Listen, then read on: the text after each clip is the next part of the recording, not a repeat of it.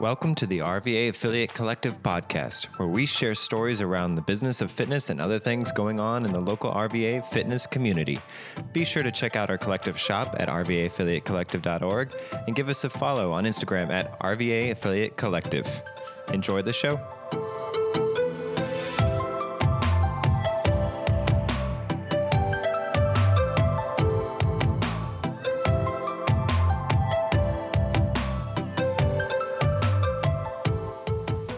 Welcome to the Collective Podcast. I'm here with Jacob Keller of River City Fit.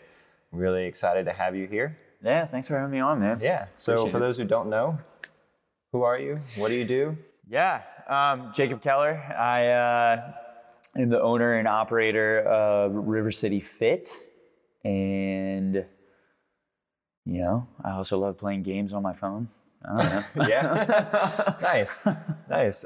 So where did the idea for this place come from? So I was actually working at CrossFit Prelude up the street as the head coach.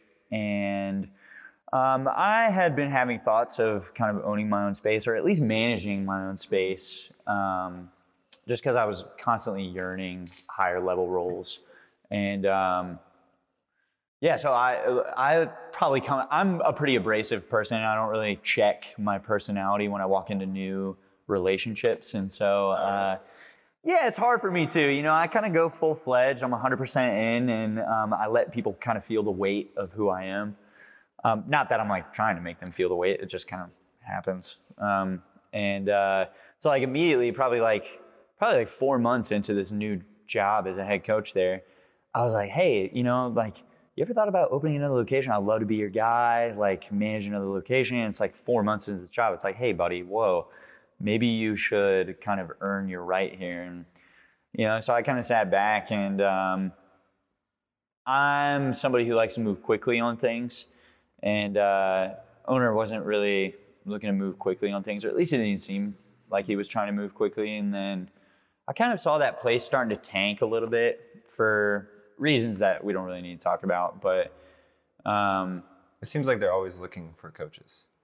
Yeah, They've got like a permanent. There's definitely a pattern of coaches coming and going. Yeah, and I've never been. I don't know the owners, but just from outside looking in, it seems like people are always. They used to coach there, or you hear people who used to do like that, yeah. You know, like I went to college with the coach at Fit Factory now, Sandy, and she also happened, we weren't here at the same time, but in Fredericksburg, we went to the same gym, Bio CrossFit.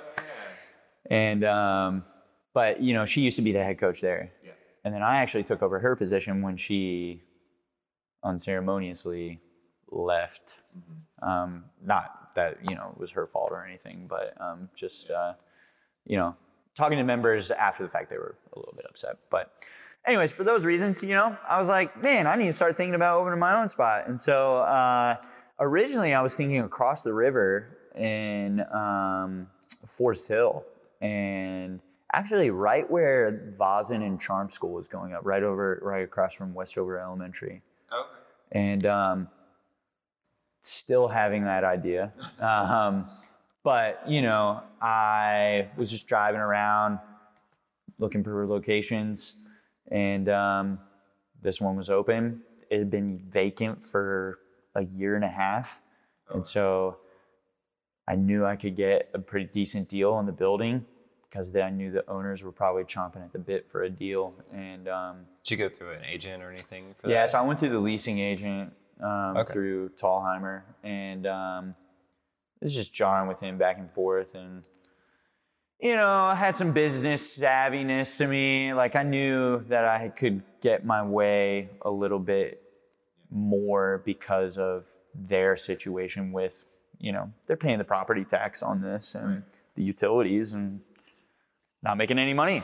So, you know, I could definitely, I don't want to say exploit, because that kind of makes me seem terrible. Well, I think some new business owners, they don't understand how to even negotiate a lease, much less who to ask or who to trust about that process, or that they can. Right.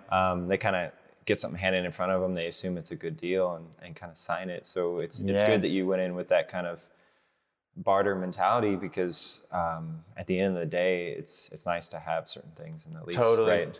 Totally. And, you know, I think even when I go for the renegotiation of this lease, like I'll draw on somebody else's expertise. On this first go around, like I just did it all myself. Yeah.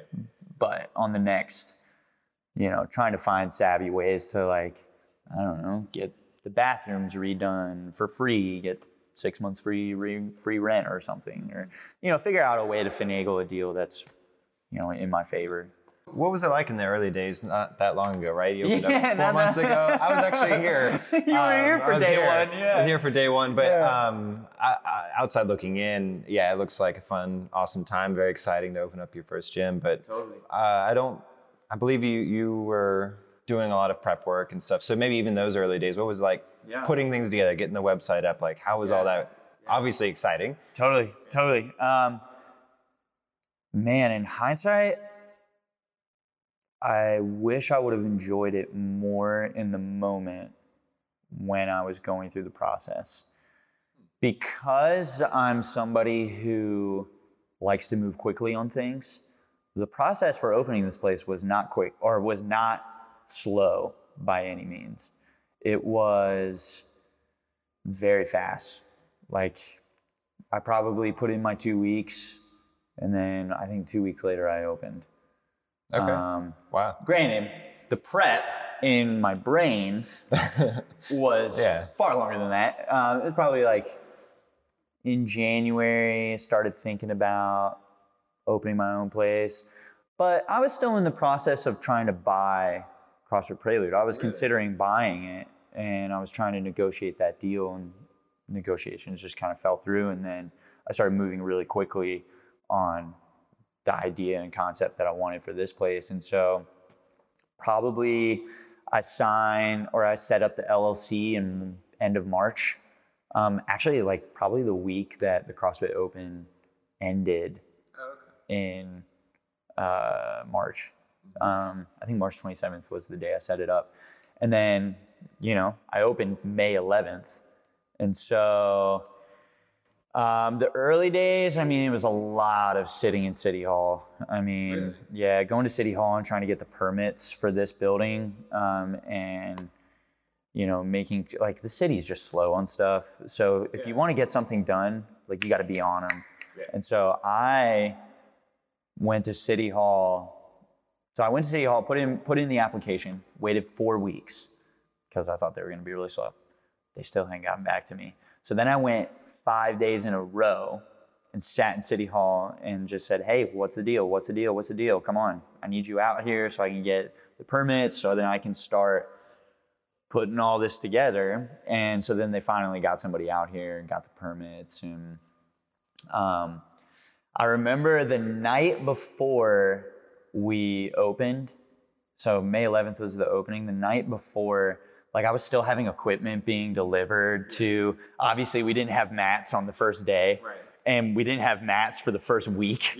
And, but I remember, like, I called my father-in-law up and I was like, hey, I need you to get here. Like, I need to get this rig up before tomorrow. And it's like halfway up and the drill bits aren't working. And so, like, I'm like, get up. And he's like very calm, and I'm like frantic, and he's like, yeah, I'll be up there. I'll see you tomorrow. And so then we just knocked it out in a couple hours. And then it was just like mopping the place up, getting all the debris that we had to kind of like drill the concrete. And you can see that we kind of cut pieces out of the drywall there. But, you know, it was stressful, but I thrive off of surviving, being in survival mode. Sure, the pressure and the, like, even in the early days of, I mean, we're still in the early days of, like, you know, like I was saying before we started this, like being strapped for cash,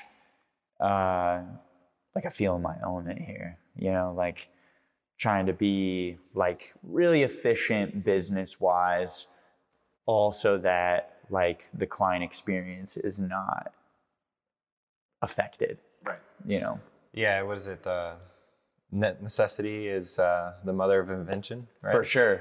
For sure. Yep. Floor's not even finished here, you know, but like nobody cares. Honestly, people, it's like staple, you know? Like, yeah. You know, so. Oh man, that's funny. About the City Hall process. Was there anything that you wish you had known other than obviously staying on them, which, you just have to learn on it as you go? Was there anything like use permits or anything that maybe you didn't need or you felt like you wanted or had to go through maybe the ringer on? Here's the thing is I probably could have gotten away with not having the right permits. Just because this was zoned for, like it was already zoned properly. And I knew that by just looking at a zoning map. Right, that's good. Yeah, right. So I didn't have to get the zoning changed. And it was really funny. The person came out here from the zoning department anyways, and they're like, hey, meet me at the building at this time. And then she showed up. He's like, what's this going to be? I was like, it's going to be a gym. She's like, all right, you good. And just rolled out. And I was like, what the? Yeah, someone's got to just check the box, right? Pretty much. I was like, you guys couldn't have done this in an email or... But yeah, because I was under the impression that if it's zoned right, you kind of just go. Just from outside looking in, I couldn't find a whole lot of info. And that's what I thought, but somebody from zoning had to come out here and just check that box off. But you also had to get permits, too. Yeah, I had to get an occupancy permit. Okay. Which was completely...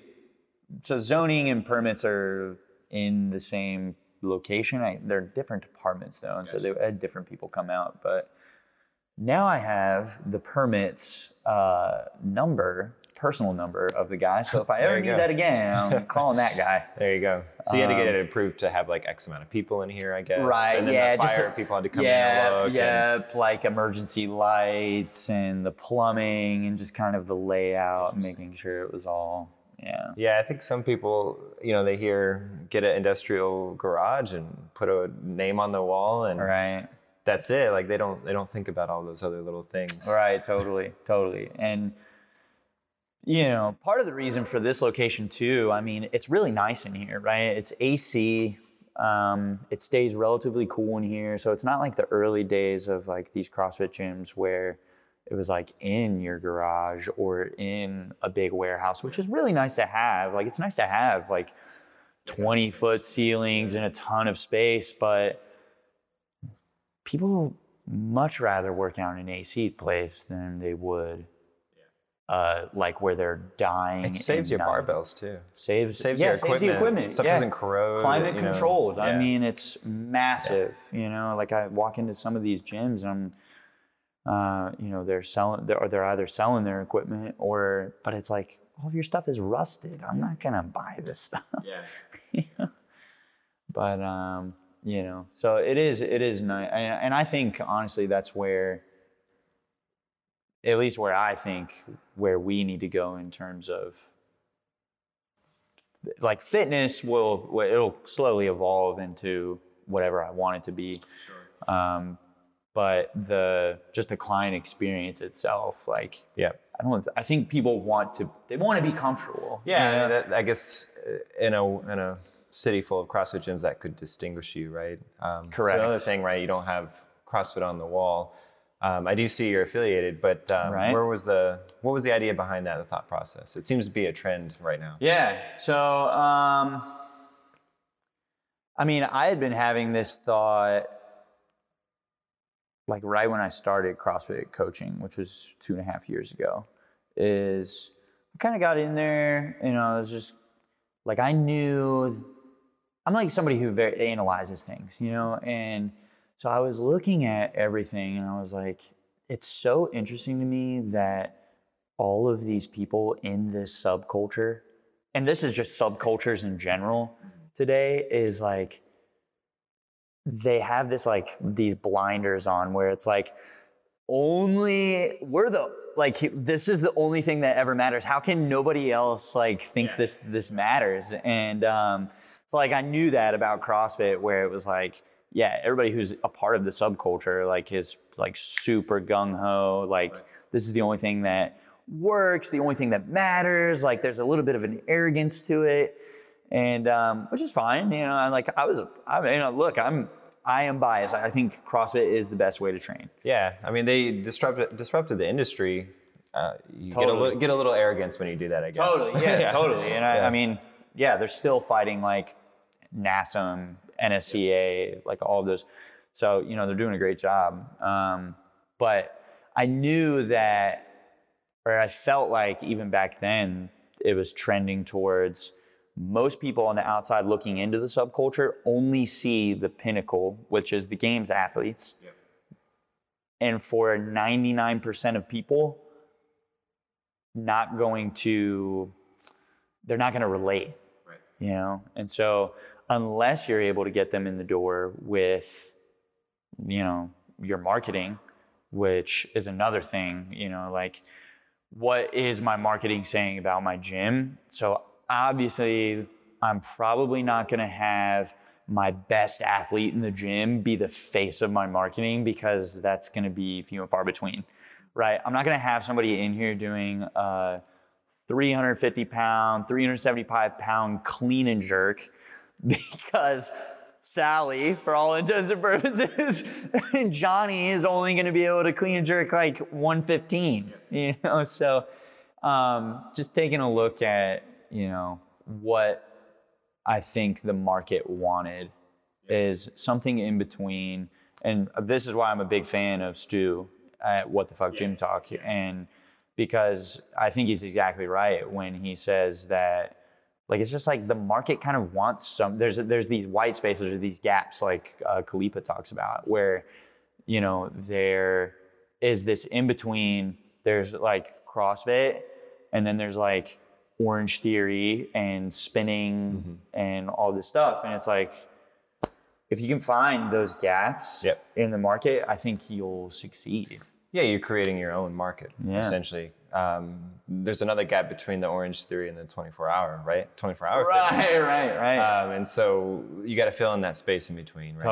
Totally. Or you got to be willing to compete with the big players, you know, because, like, let's say if I really wanted to, I could do an Orange Theory thing in here where I get some, and this is actually something I've considered, but since then, you know, probably not, but you could get some heart rate monitors from Wodify because they sell them, and you could run your own Orange Theory class in here in your own way if you really wanted to, where you kind of utilize heart rate training. But it's all about, you know, what's your spin? What's going to make you different on this? I'll say, and I talked about this with Anna on the other episode, that Orange Theory is not necessarily, it's their systems and processes, their relentlessness to follow up. So if you ever, you know, go through one of their funnels, you're theirs forever. Like, they're going to call you, they're going to follow up and follow up and follow up. They have all that down to a science. And I would say that the content or the actual product they're selling is effective, but it's not anything that CrossFit doesn't deliver. Oh, definitely. It's just that they're much better about delivering it than your independent business owner. Totally agreed. Yep. And I think they really capitalize on operational capacity. You know, is they have these studios that, like, I mean, you look at my studio, and part of the reason I wanted such a big, I call it a studio, gym.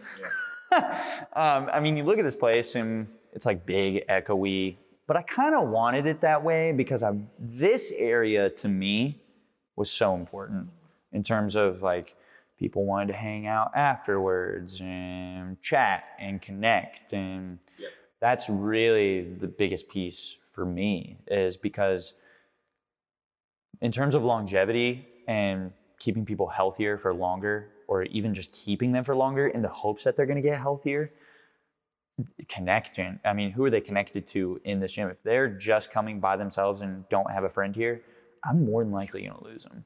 Yeah. I mean, what do they say? If you want to go far, go together, right? Yeah, totally. And I'm a big believer in that. Yeah, that's awesome. What are some common misconceptions about what it is you do? Like, if someone came up on the street and said, "Oh, River City, what's that on your hat?" or whatever, what do you do? And you tell them, and they're going to respond with something, and you can be like, "No, that's not it at all." I don't know what the misconception. Like, you must work out all the time, right? That's one of the things. You must be super fit. Misconceptions about me in general, like or what you do. Like, you say, "Oh, I'm a gym owner," and they're going to respond with, "Oh man, that must be so cool. You just work out." Or, that's one of them, right? My favorite misconception is that, I mean, like, when you're not coaching, you must just be hanging out. or like doing whatever. Sipping coffee. Like reading, like doing all your fun stuff, doing podcasts. Yeah. No, I'm like, man, I am like at my computer sending emails because I'm the CRM here, because I'm not passing that off because I think I'm the best relationship manager. One, because I care the most about this place and I care about the people in this place. Sure, you have vested interest. Yeah, I got some stake. Yeah. But that's the funniest misconception to me. They're like, oh, you only work like 4 hours a day coaching classes. And I'm like, no, I do coach a lot of classes, but I'm also like making content and thinking about posting schedules and following up on emails. Unclogging the toilet. Unclogging the toilet. Yeah. Well, I'm not doing that. No. Luckily, nobody's clogged the toilet yet. Gotcha. Yeah. But thinking about all of those things kind of takes up time. So it's kind of funny that even my wife sometimes gets like that, which is really funny. Really? Sometimes I talk to her, I'm like, do you think I don't work all day? Do you think my mind is You're not... just hanging out with your friends all day. Yeah, exactly. And then even coaching, when you think about coaching, if you think about somebody who's a really good coach, who is emotionally invested in whoever's right in front of you, that takes a level of being on. Yep. And it's a performance. It is a performance. I mean, when somebody walks in through the doors, it's immediately, hey, how's it going? How was your day? Because that's going to dictate what I tell them for the workout. Because if somebody comes in and is like, oh, I had just a long day. I've had a long week. I'm tired. Like, that's going to dictate how I talk to them, how I tell them how to do this workout, the contents of the workout. Like, we're probably going super scaled that day. And then it's going to be emotionally taxing if they're like, I want to go hard at this workout. And then like, I got to talk them off the ledge. I'm like, no, you don't want to do that. Like, we're going to go over here and do this, and so it takes a level of being on that I think people don't realize.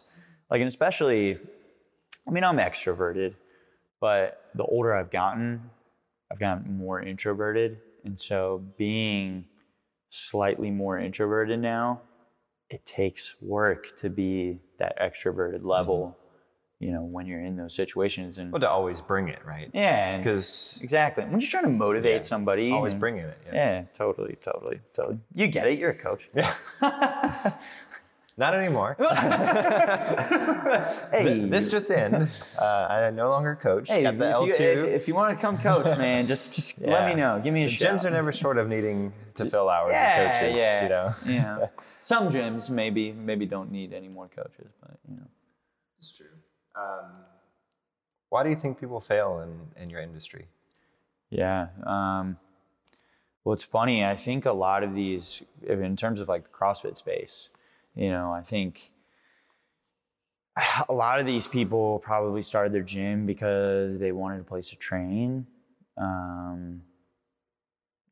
The other thing, this is the great thing about CrossFit, and the worst thing about CrossFit is they have a weekend class where information is given to you, like hyper focused for 8 hours a day, 2 days in a row. You take a test, pass, fail.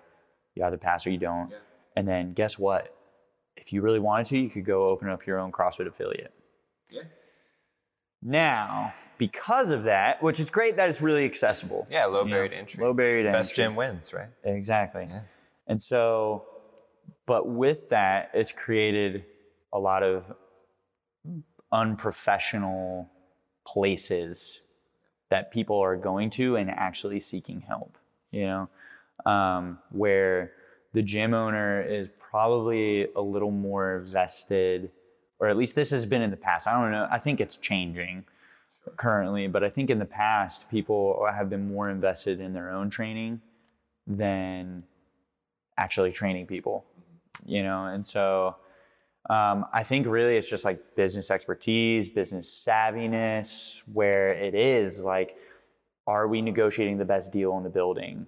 Are our business processes like flawless right now? Are we looking at the operations manual and actually referencing it in coaches meetings and saying, hey, are we actually doing this? Because it looks like we're not doing this. And then having some sort of quality. Yeah, having some quality checks there. You know, like even I'm kind of disappointed in myself right now. I don't have a camera system in here. That's not so I can watch coaches and like keep up to, you know, that's like, but it's like, hey, how can we improve? Yeah. That's part of improving coaches, you know, like having that so we can reference, hey, like how many times did you cue somebody during this hour? I can look back on the video and say, oh, you only cued somebody like 5 times in an entire hour. That's not good. Yeah, it's more of a teaching tool, right? Yeah, than exactly. a scolding tool. Yeah, than a eye in the sky, I'm watching. Yeah. At CFNE, they give feedback after every class. Yeah, to the and that's coach. incredible. There's a peer review system. Yeah, that Chasing Excellence podcast is a lot of good information. Yeah, it's almost as good as this one. Episode 2. For sure. I had the pleasure of going up there and doing his affiliate immersion program. Okay, cool. So I spent 2 days learning how they chase excellence in everything they do from the front end to the back end. Oh, that's awesome. And it was awesome. I would say that's the best kind of thing you can do is to maybe I should pull the consider going up curtain there. back and do that. They do one like every other month or so. Nice. It's worth it. But yeah, I mean, in terms of your question, I mean, I think business savviness, I mean, from everything that goes into a business, like marketing is a big one too. Sure. I don't think Branding. people are asking themselves when they make a post or when they post like on their Instagram or their Facebook or their whatever they might be posting on, they're not asking themselves what story is being told when I post this and the caption that goes with it. Yeah. And I think more people need to be asking that question is what is the story that's being told? Because if we're not telling, and then the other thing is what is the story that you want to be told and identifying that because you got to find your voice. Right. Because then you're going to identify you should have your core focus, core values, and then that'll dictate what your market is for people. Like most of my clients are like pretty battered. Like because I am like, telling people like we are we're not like physical therapists in here, but we're movement specialists. Sure.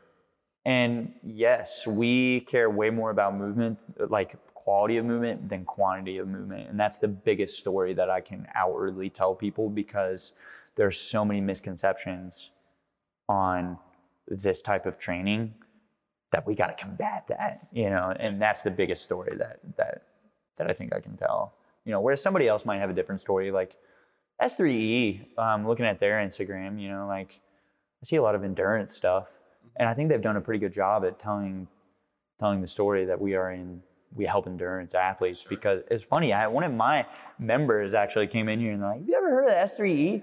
I'm considering doing like triathlon training with them. And I'm like, yeah, that is their specialty for sure. Yeah, for sure. And I think they do a great job of telling people that. You know, and I think Matt does a good job with his personal Instagram too. Yeah, that's the thing I've noticed is there's a fine line between a business Instagram having a personal touch and it being a personal Instagram. And sure. I've seen some posts, even in the RVA area, that I question if they should be from a business name account. Totally. Whether it's politically charged or somewhat insulting of a certain demographic or whatever you name it. And it takes me back because I realize the business immaturity of some of these owner operators is it's not quite there. Yeah. And even down to like, you know, punctuation and spelling of things. It's like, you know, it's not like, you can have a mistake every now and then, but like you got to proofread a little bit. It just looks like it was hastily posted. Right? Totally. It's got that post look that it's like, man, this was just thumbed together real quick on a phone and fired without any thought. And there's no, like you said, no real target story behind Well, and if that. anybody's looking for social media posts, like this will be the helpful piece is Canva. If you don't use Canva to curate your content, I mean, it's free. They have templates, easily curate. I mean, I'm sure CrossFit Pushing Weight uses Canva. I'm a big fan of Later, which there's a ton. Schedule. It schedules all your posts ahead of time and fires them off on a schedule. And it's like, why aren't you just sitting down for an hour on Sunday, putting your entire week's story together and then letting it roll. Like, why are you having to remember at 9 a.m. on Monday to post something? Right. It just blows my mind. And these business owners like, that's just what they've done. And they haven't thought about needing to do anything more. They think, oh, that's only if you're really big and you have a lot of staff members. It kind of goes back to the coaches meeting thing. A lot of businesses don't do that because they're like, well, why would we need a coaches meeting? We're here all the time and we just pass info here and there. And there's even something about developing your culture, and because I really truly believe that happens from the top down. And so if you're not creating a culture within your coaches of at least hanging out once a month, nobody in your gym's gonna do that. Right. All right. Yeah. You gotta eat your own food, right? Yeah. Like sometimes our coaches meetings, we're like, we're not even harping on anything business related. I'm just like, let's hang out. Checking in with them, making sure check in. How's life? Happy, You know, like you happy? You happy with what's going on here? You just happy in general in your life? Because I mean, that's going to translate to happy clients. You know, definitely. So yeah, you gotta. Some companies, you know, they put the clients first, their staff second, and in my mind, I feel like the better approach is always put your staff first. Totally. And they'll take care of your clients. Totally. Yeah. You won't have to worry about it. Yeah. You don't have to worry about it. Whereas all it takes is one disgruntled coach to dismantle, make a very toxic situation. Yeah. Right? And then leave with half your clients and open up their own gym, right? Totally. Well, and that's the other thing is because of the lack of business savviness, I mean, all your coaches should be on contracts. And if they're not on non-compete contracts, I mean, you're going to get burned if you aren't managing those relationships well. That's interesting. So you don't have to go into too much detail. You actually put coaches on some sort of non-compete? Yeah. How does that look like? If I were your coach and then I quit and went down the street, I wouldn't be able to coach? Or Yeah, so no, it's not that you wouldn't. You would be able to coach. You'd be able to offer that service because it's a contracted service. Like, so you'd be able to coach. You just wouldn't be able to like open up your own like facility, essentially. I need to go back and review that contract. Might be important. I probably should know that on here, right? No, it's all good. Like you said, sometimes you don't review this. That you made them and they serve their purpose. But like, I mean, you should review those stuff, right? But it serves the purpose right now where I think, and really the only thing that you can do with like a subcontract, you can only really enforce that like a year. Like you can't, it's not like you can enforce it indefinitely. Like in this square mile radius, you can't open up. That's interesting. I don't know. Well, that's why like you need to, you should know the difference as a business owner. Do you want to make them an employee? Right. Or do you want to keep them a contract?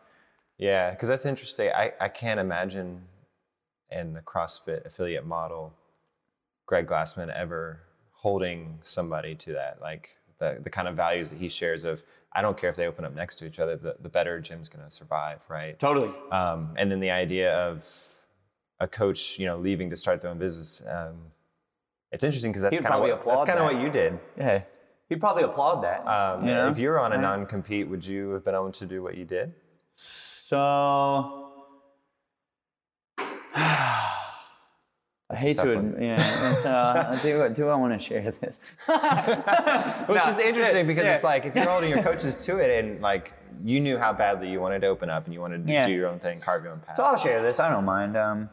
Maybe this is one of those things where it's like if you wanted everybody to like you, you should have just went and sold ice cream, because then everybody would love you. The dairy people don't like you. Well, then even then you would still be hated. You always find someone. Right. Yeah. But as I was thinking about opening this place, I did sign a contract for a year.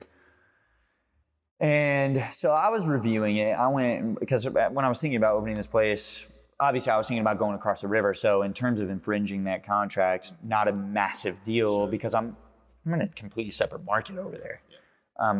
I would even say I'm in a completely separate market here. Yeah, I would say so. I would say 3-4 miles is almost a new market in a downtown location.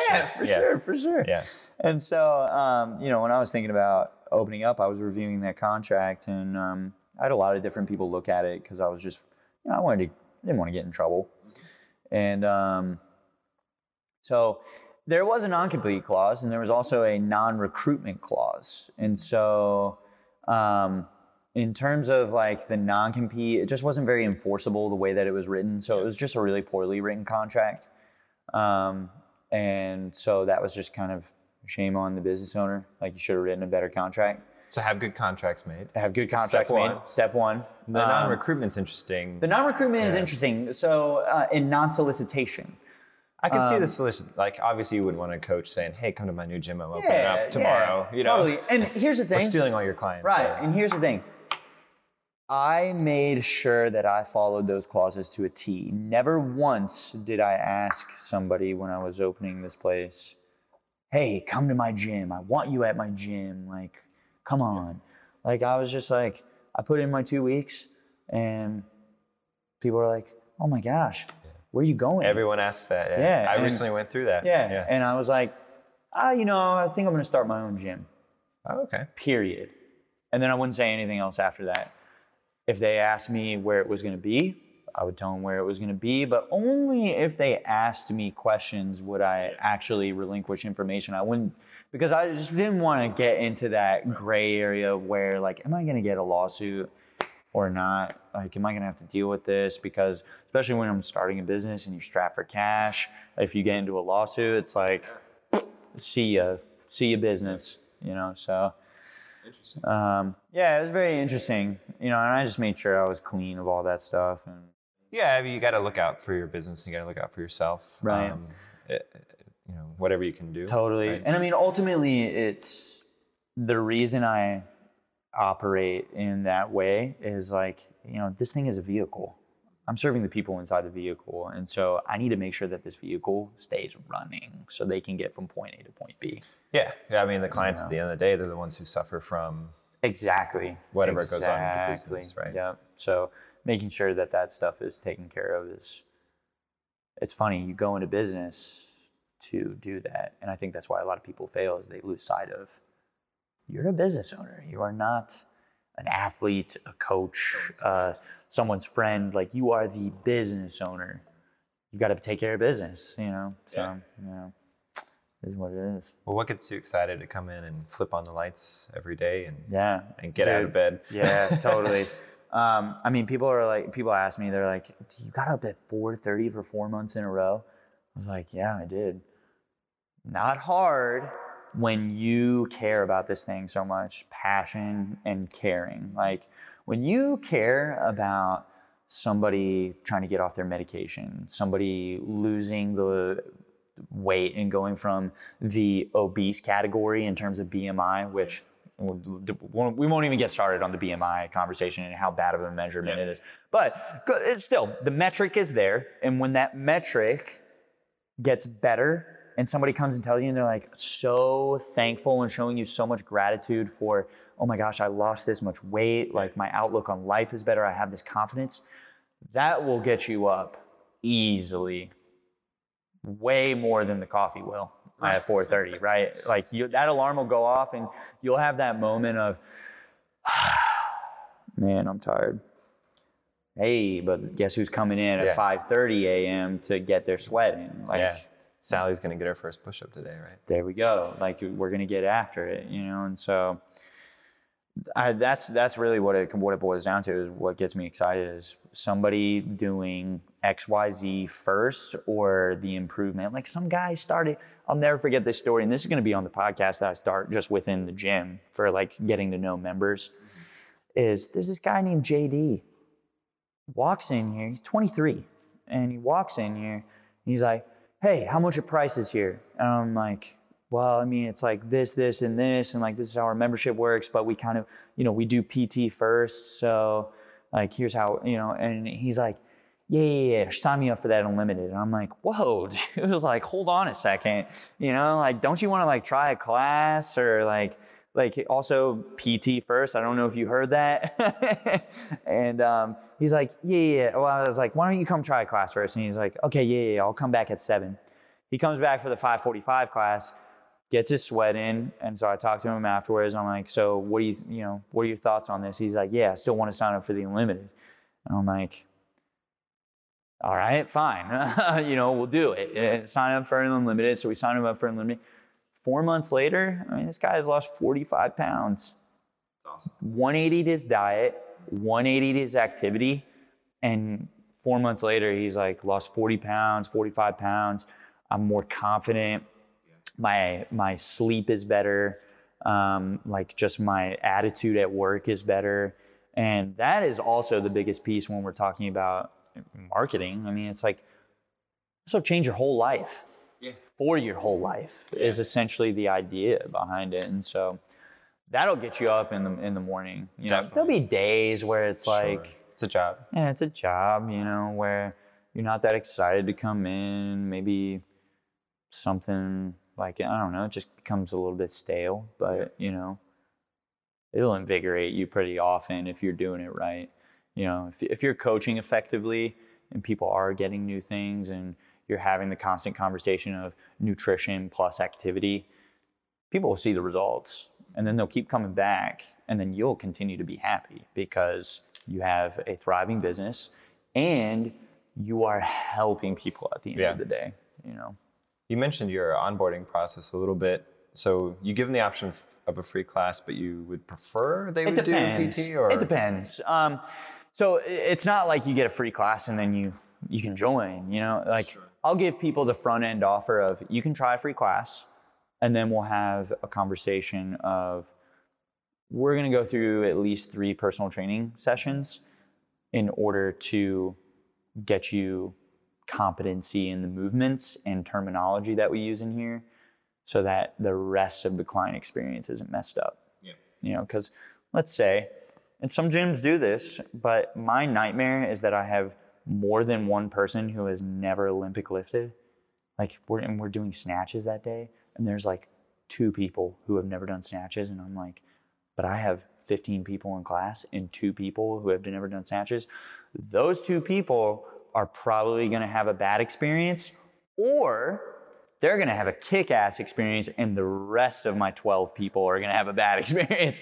Yeah. I mean, there's a time and place for breaking down the snatch and really going through it through drills and stuff. But then there's also experience level is always different, and even experienced athletes can learn from the drills. But you could always, scale them to, power snatches. Scale them to like a dumbbell snatch, right? Yeah. That's the big thing is we scale with dumbbells. Yep. Like if you're new, if you're taking a free class, you don't even think about the barbell. Yeah. We're giving you a dumbbell, no doubt, no questions asked. And my coaches know that too. It's like if somebody new comes in, and that's the other thing. The process for somebody new, if somebody new just shows up and they're like, "Hey, I want to take a class," it's like, okay, cool. Like we have the processes in place and the way and the mindset to think about it where it's like, okay, somebody new, they are doing this, this, this, and this, and they're not doing all of these, They're not going to try the handstand walk on the first day.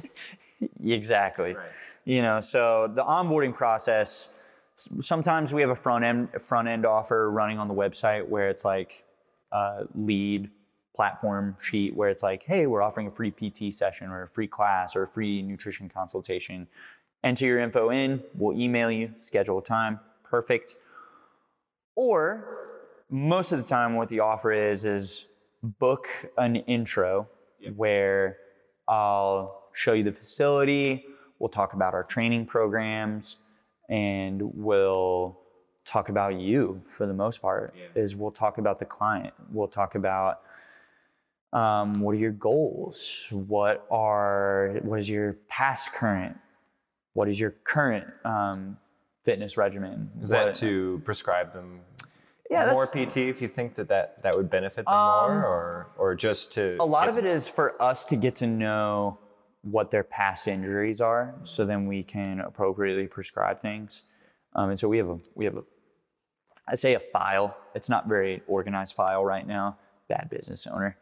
But we have all of those intro sheets of anybody who's ever been through this door, who is currently a member especially. And so we can draw on that and say, oh, these are what your goals were when you walked in here. Maybe we need to make new goals because we've reached these goals, or you have this injury or this disease or, what have you, where I can be like, oh, you have this. I'm not going to have you do X, Y, Z, Sure. And so it goes from there. And then I'll always do, unless you come in and say, yeah, I've done Olympic lifting before. if you say you've done Olympic lifting before, I'll call your bluff and then I'll have you do some of the movements in the intro. But if you've never done Olympic lifting before, you're going to do some PT. And we always mandate at least 3. And then at the end of 3, either we say, hey, I think you're ready for group classes. You know, I think you're ready for this.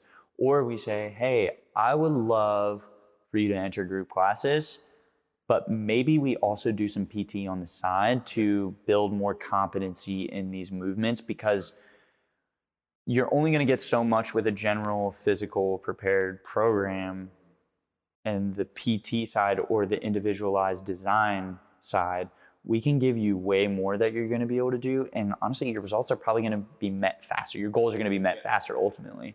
And so when you're able to communicate that to people, it's not hard for them to be like, I'm all in, you know? But a lot of times people aren't able to communicate that. And if you don't have an onboarding process, I highly recommend that you really start contemplating what your onboarding process is. I mean, I think everybody should be PT first. Couple reasons. One, it's going to build movement competency a lot faster, which is going to improve your current client experience, because you're not going to be spending so much time with Johnny on how to do an air squat, which is one of the most foundational things. And that's going to take away from everybody else's coaching. But also it's going to be added revenue. I mean, at the end of the day, it is going to be a little bit more in terms of building your business health. Yeah. You know, so it's twofold there. And that's most everything in here is twofold. You know, it's like, obviously it's all a means to an end to make sure that your client is getting the best possible service. Yeah, definitely. So for the goal setting, you go like quarterly and sit down. Do you have a process for that to kind of reestablish those? I mean, I have the process in my head. Right. Because you mentioned your CRM, and so I didn't know if you were automating all those ClickFunnels and all that stuff fires off automatically, schedules them automatically, or no. We don't have a ClickFunnels account. We don't have any of that stuff. It is all me, and Come on, man.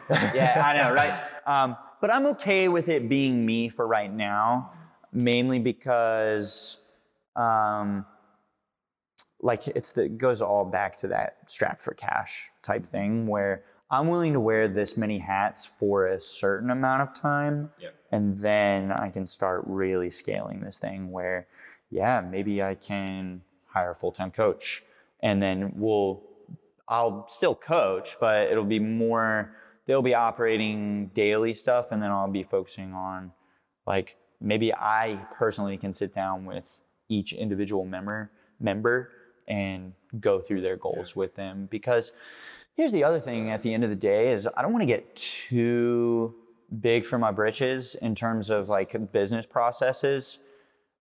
Because at the end of the day, I am a micro gym, meaning small gym, you know, like, and so there is going to be a level of personal touch there that. Sure. Yeah. But with that being said, having a lot of those processes automated is definitely, you know, great. Yeah. I mean, the goal is to be able to take 4 weeks off and not have to interact with the gym, right? Totally. Yep. At the end of the day, for sure. Yeah. So, for sure. So what's next? For RC Fit? Yeah. Oh, man. Reviewing those contracts? You know, I think this thing is early. You know, it's 4 months. I think it's funny. I talk to everybody on, you know, about how the gym's doing and everything, and they're like, I think we're at like, I want to say we're at something like 80 members in 4 months, which for a lot of people that's like crazy to fathom. That's like, holy crap, like you have gone from like, I mean, and it is crazy. Like, don't get me wrong, it's crazy. I mean, in terms of like percentage, if we're talking business percentage, like percentage growth, like this is not sustainable growth. Like it or at least it shouldn't be. But I'm hoping it's maybe this is sustainable. Yeah. Maybe I'm gonna retire next year. I don't know.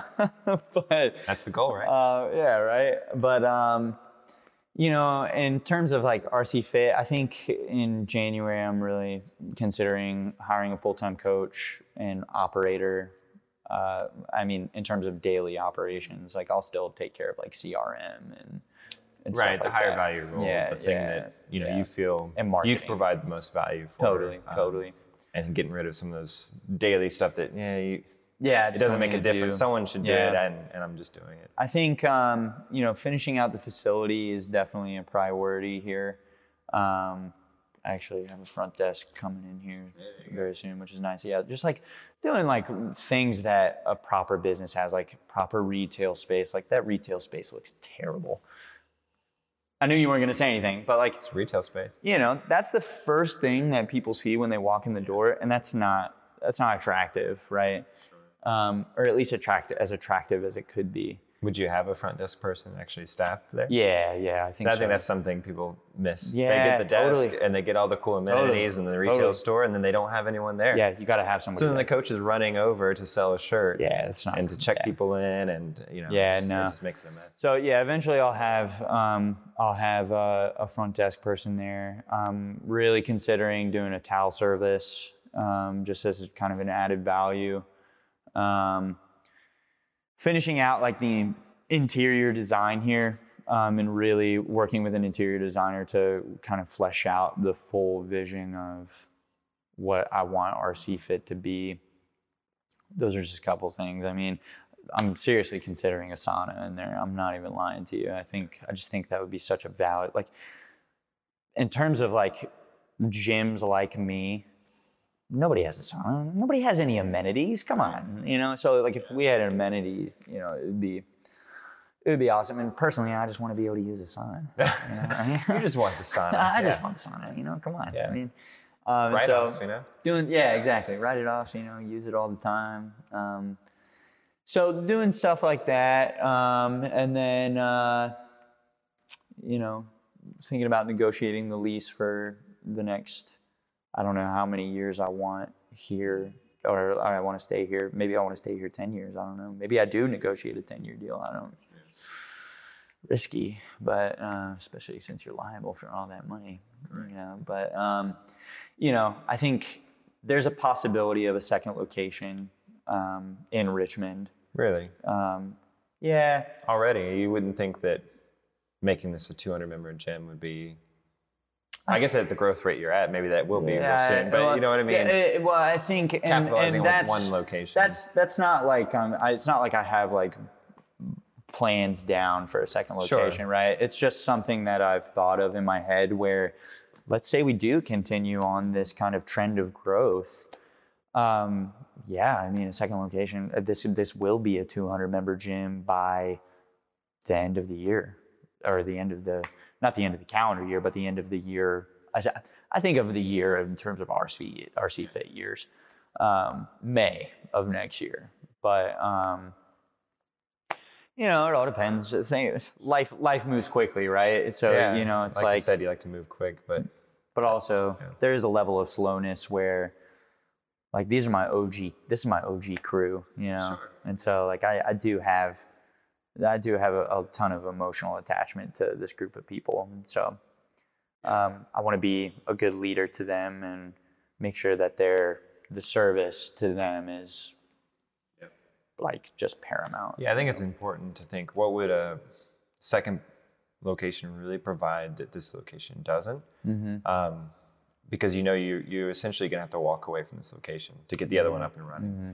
Mm-hmm. And if this one suffers in the process, then it's not worth it. It's not helping you anyway, right? And I think a lot of people in our industry jump soon, too soon. Too soon, for sure. And where I've seen some people just capitalize on one location, and they might have to move because they grow, but they just keep forging along with just one baby and make it the best one they can. Definitely. And there's no right or wrong either. Yeah, there is no right or wrong answer. I think at the end of the day, as long as this location is continuing to help people, then it's not, nothing else matters. Yeah. So from a business standpoint, the other things that I would create would only be so that I could build wealth for my family and retire. Yeah, and scalable wealth. Do what I want, like I've considered doing online stuff and building the online presence through ClickFunnels and different subscription models in terms of like, how can I help people who don't want to go to a gym but just want to do things in the convenience of their home?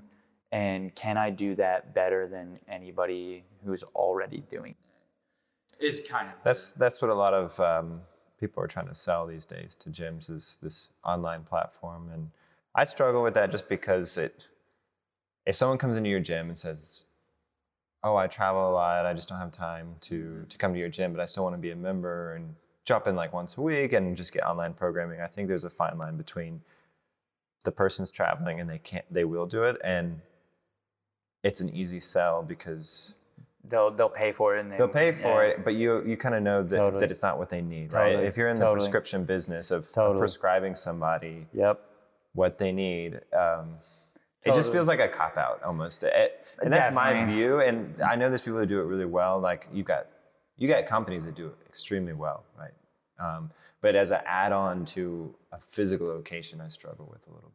And this would be something completely separate from RC Fit. It wouldn't be like a $50 membership of just online RC Fit. That's where I struggle with. It's like you got someone right there in front of you. The only thing that I would do, like if somebody really wanted it, is that kind of individual design program, like remote programming. Let's say you have somebody on like a 3 times a week membership where like maybe they want to start coming to open gyms and they want to start doing like extra programming that they give you. Sure. That might be something that I think there's always a benefit to supplementing. But, I, in order for me to go through the progression of I'm going to start scaling an online like video workout tutorial thing, I would need to look at the industry as a whole and ask myself, really, do I think I can do this better than anybody who's already doing it out there? Because to me, it's not really where, like I'm not in it for the money. Like, I'm in it to help people. And so if I'm just trying to sell a bunch of shit, then what's the point?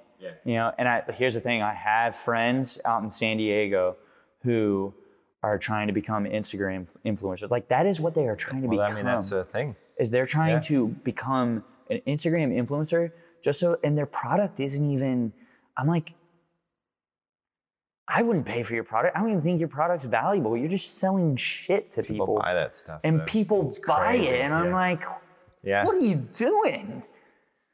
So like, I'm not interested in making something that isn't going to actually affect lives, and not just like this own illusion in my head, right? Sure.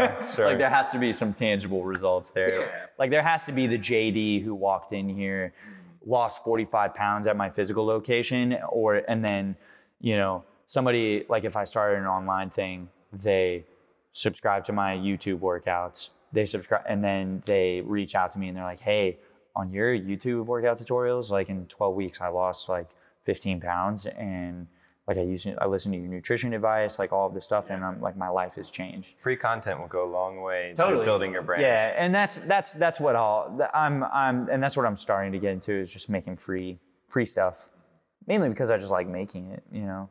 Like I love digital storytelling and all of that stuff. So, what advice would you have for other business owners in your industry in Richmond?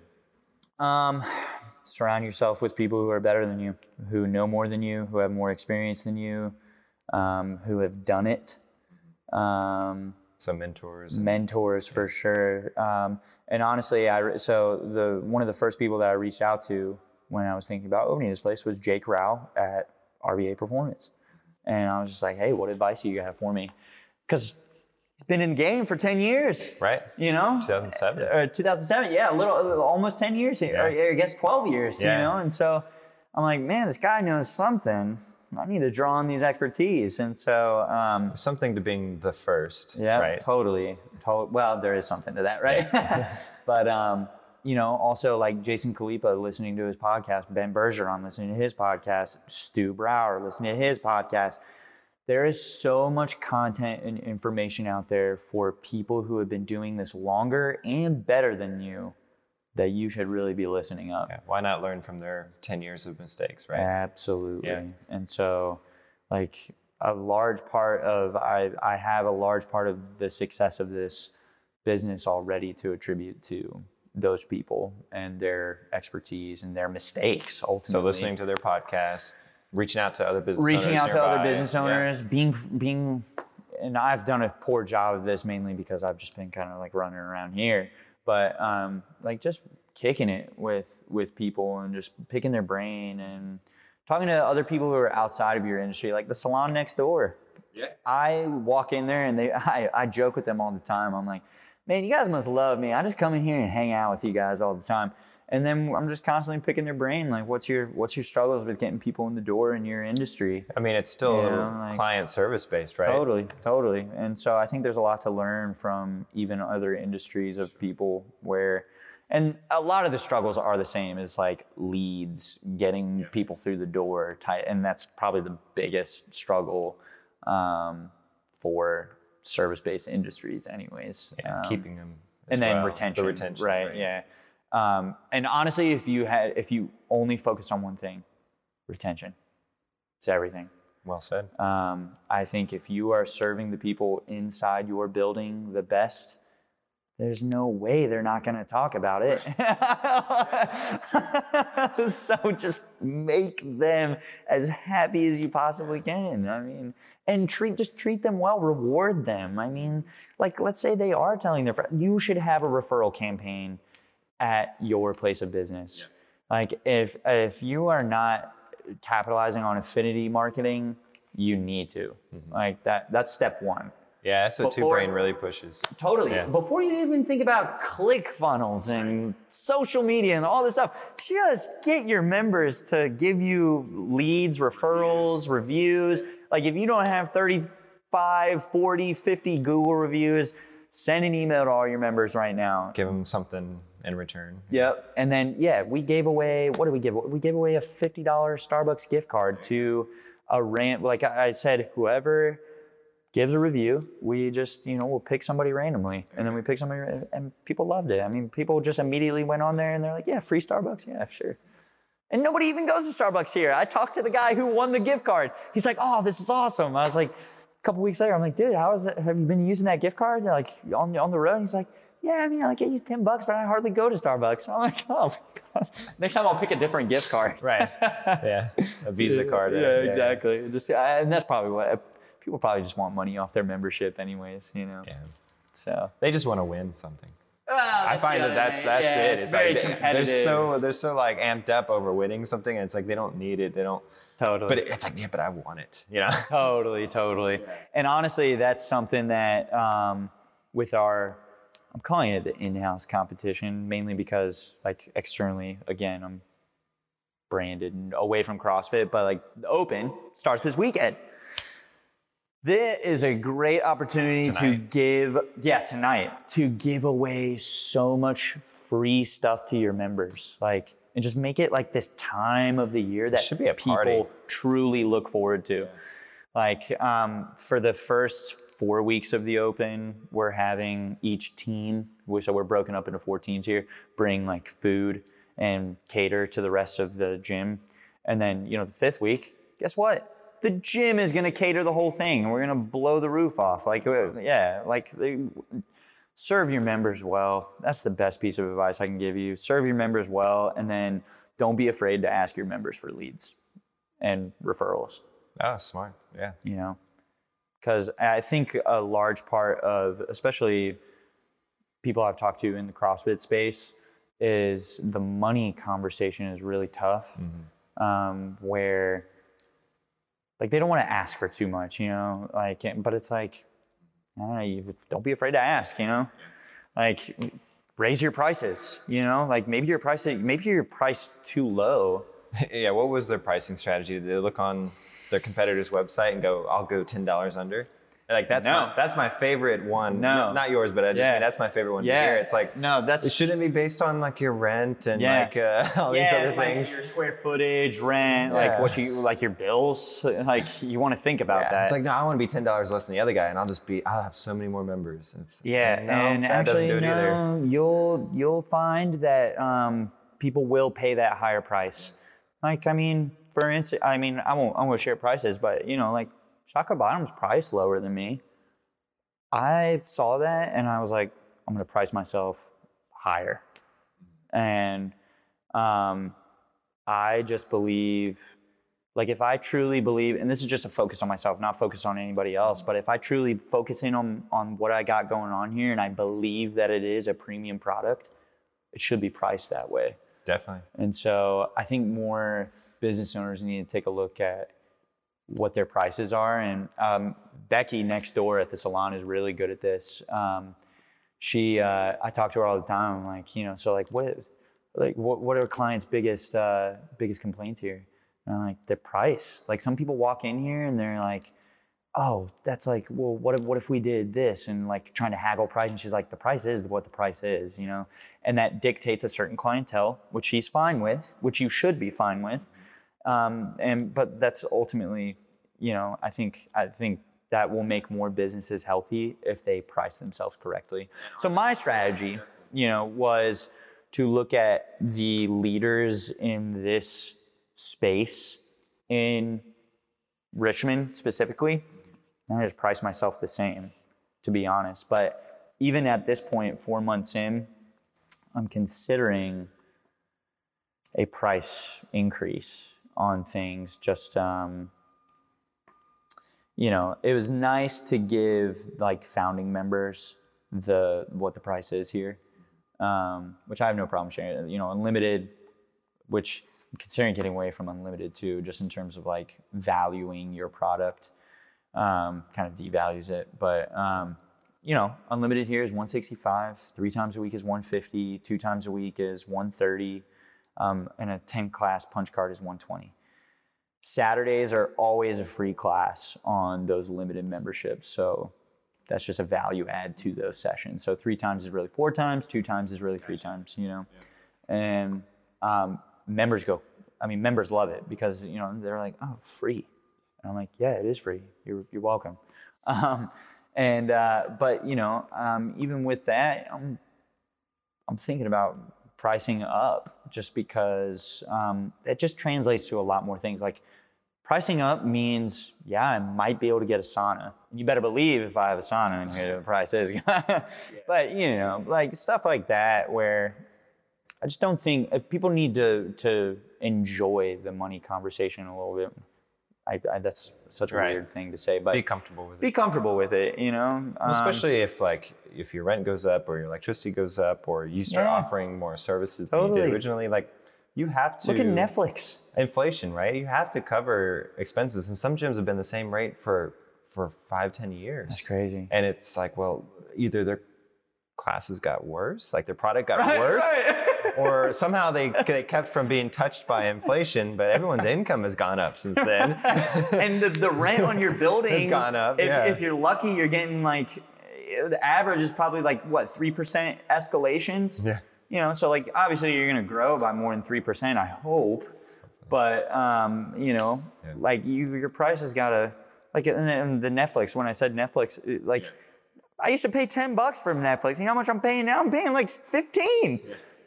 Didn't bat an eye when they said, hey, we're pricing you up by like $1.50. Oh, because you got all that content now they're producing, right? Yeah. Right. The product is better. Product's better. You couldn't see yourself without it. Yeah. That's the other thing, right? That's the other thing, right? And that's the same way like Verizon or Comcast or any of these people work, is they get you in on that 2-year subscription, and then it's like, oh, hey, bumping it, It's like a lot of affiliate owners are complaining about like ASCAP, the music licensing. And ASCAP comes in with this like super low rate for you in the beginning. And then guess what?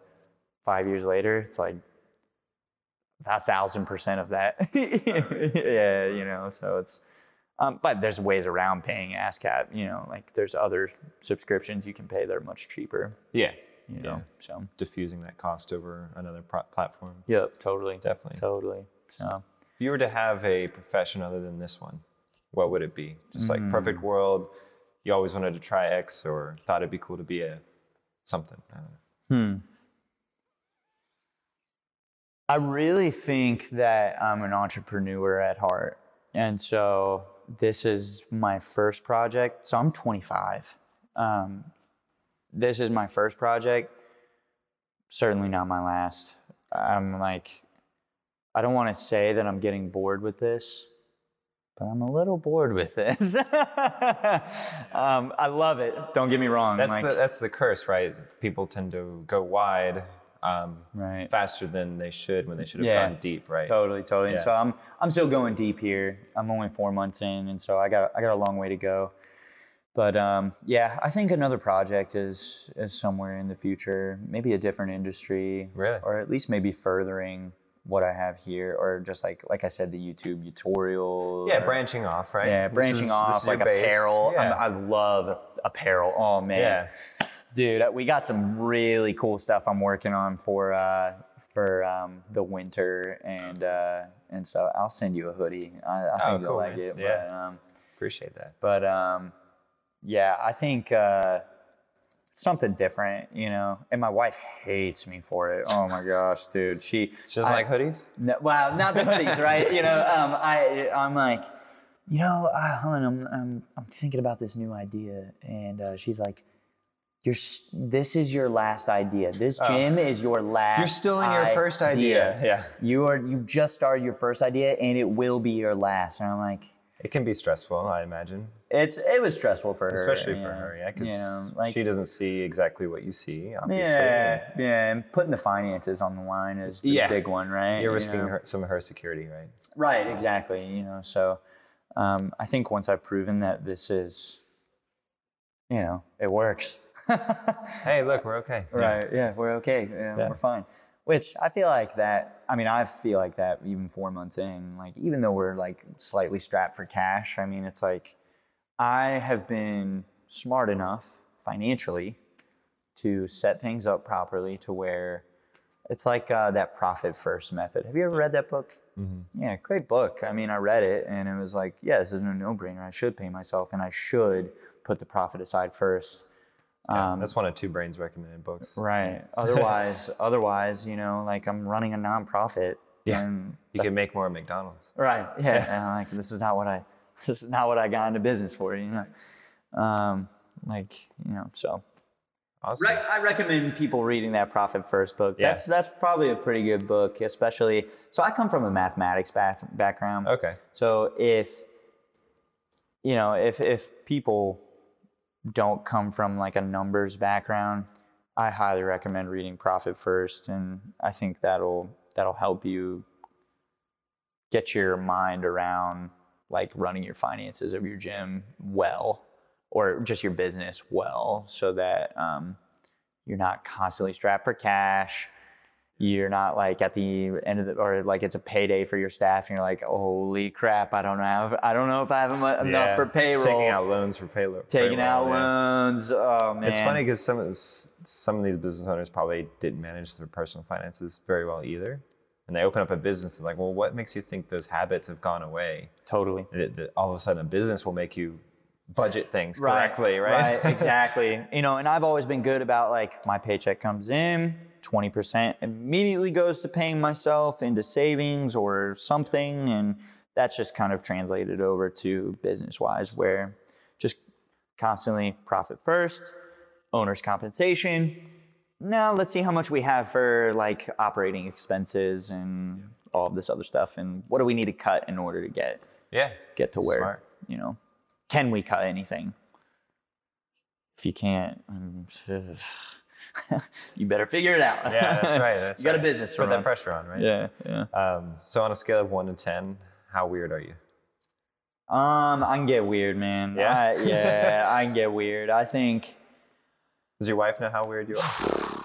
She might be just as weird. Oh.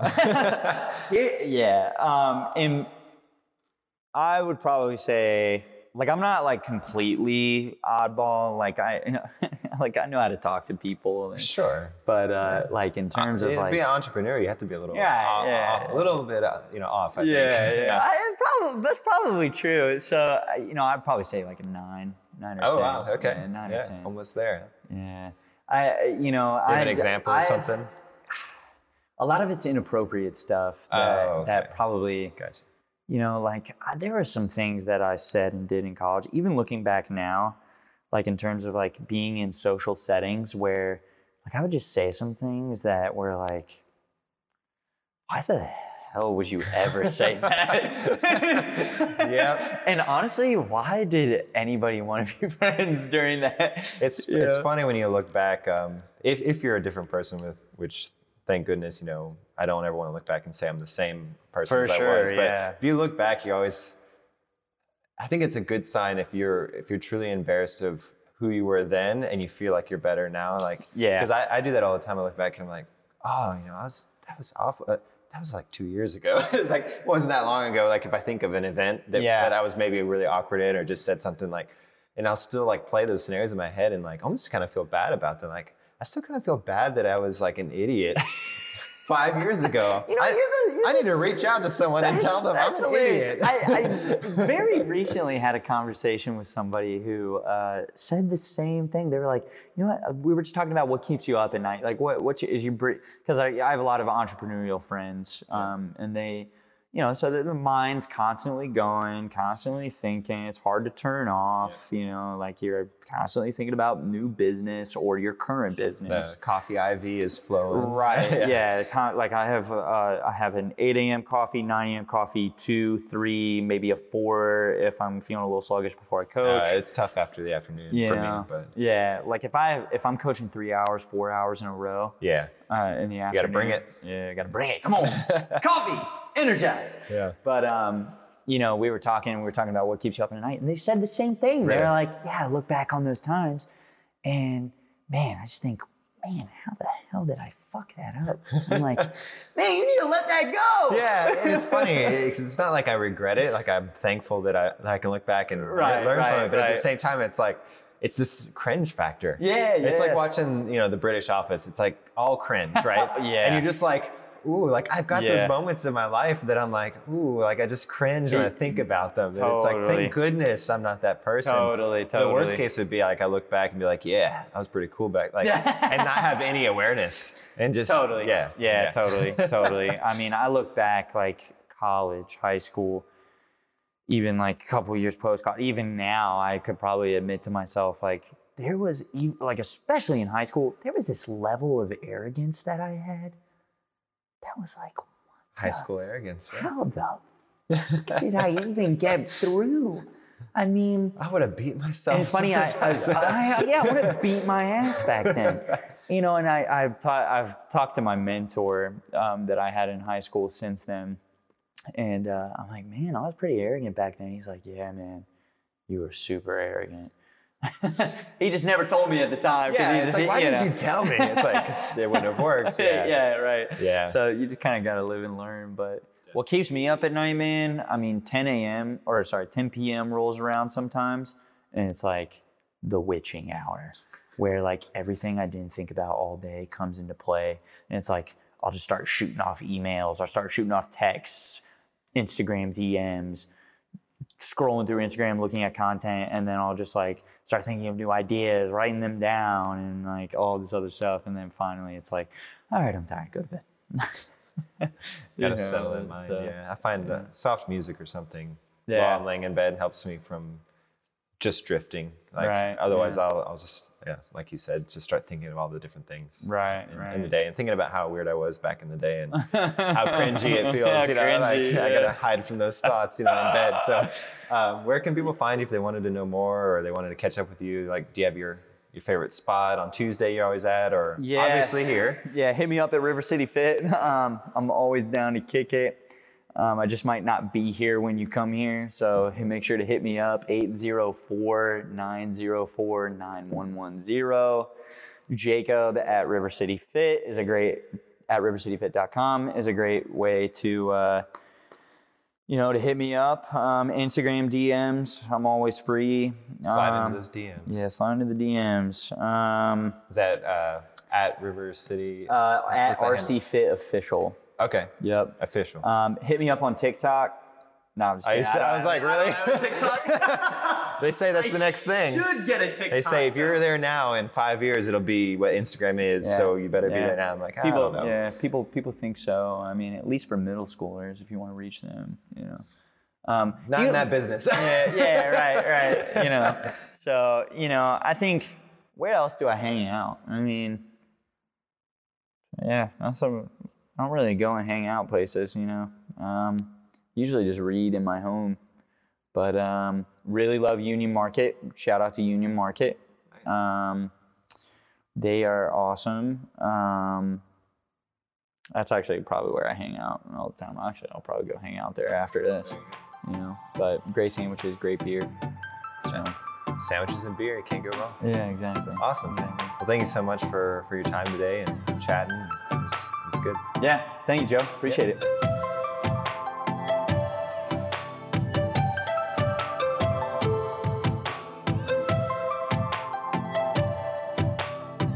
Thanks for tuning in to the RVA Affiliate Collective podcast. This is Joe Ellis. Be sure to follow us on iTunes and give us a subscribe. Also check us out on YouTube under the same name, RVA Affiliate Collective. And don't forget our shop, rvaaffiliatecollective.org. Thank you. Have a good one.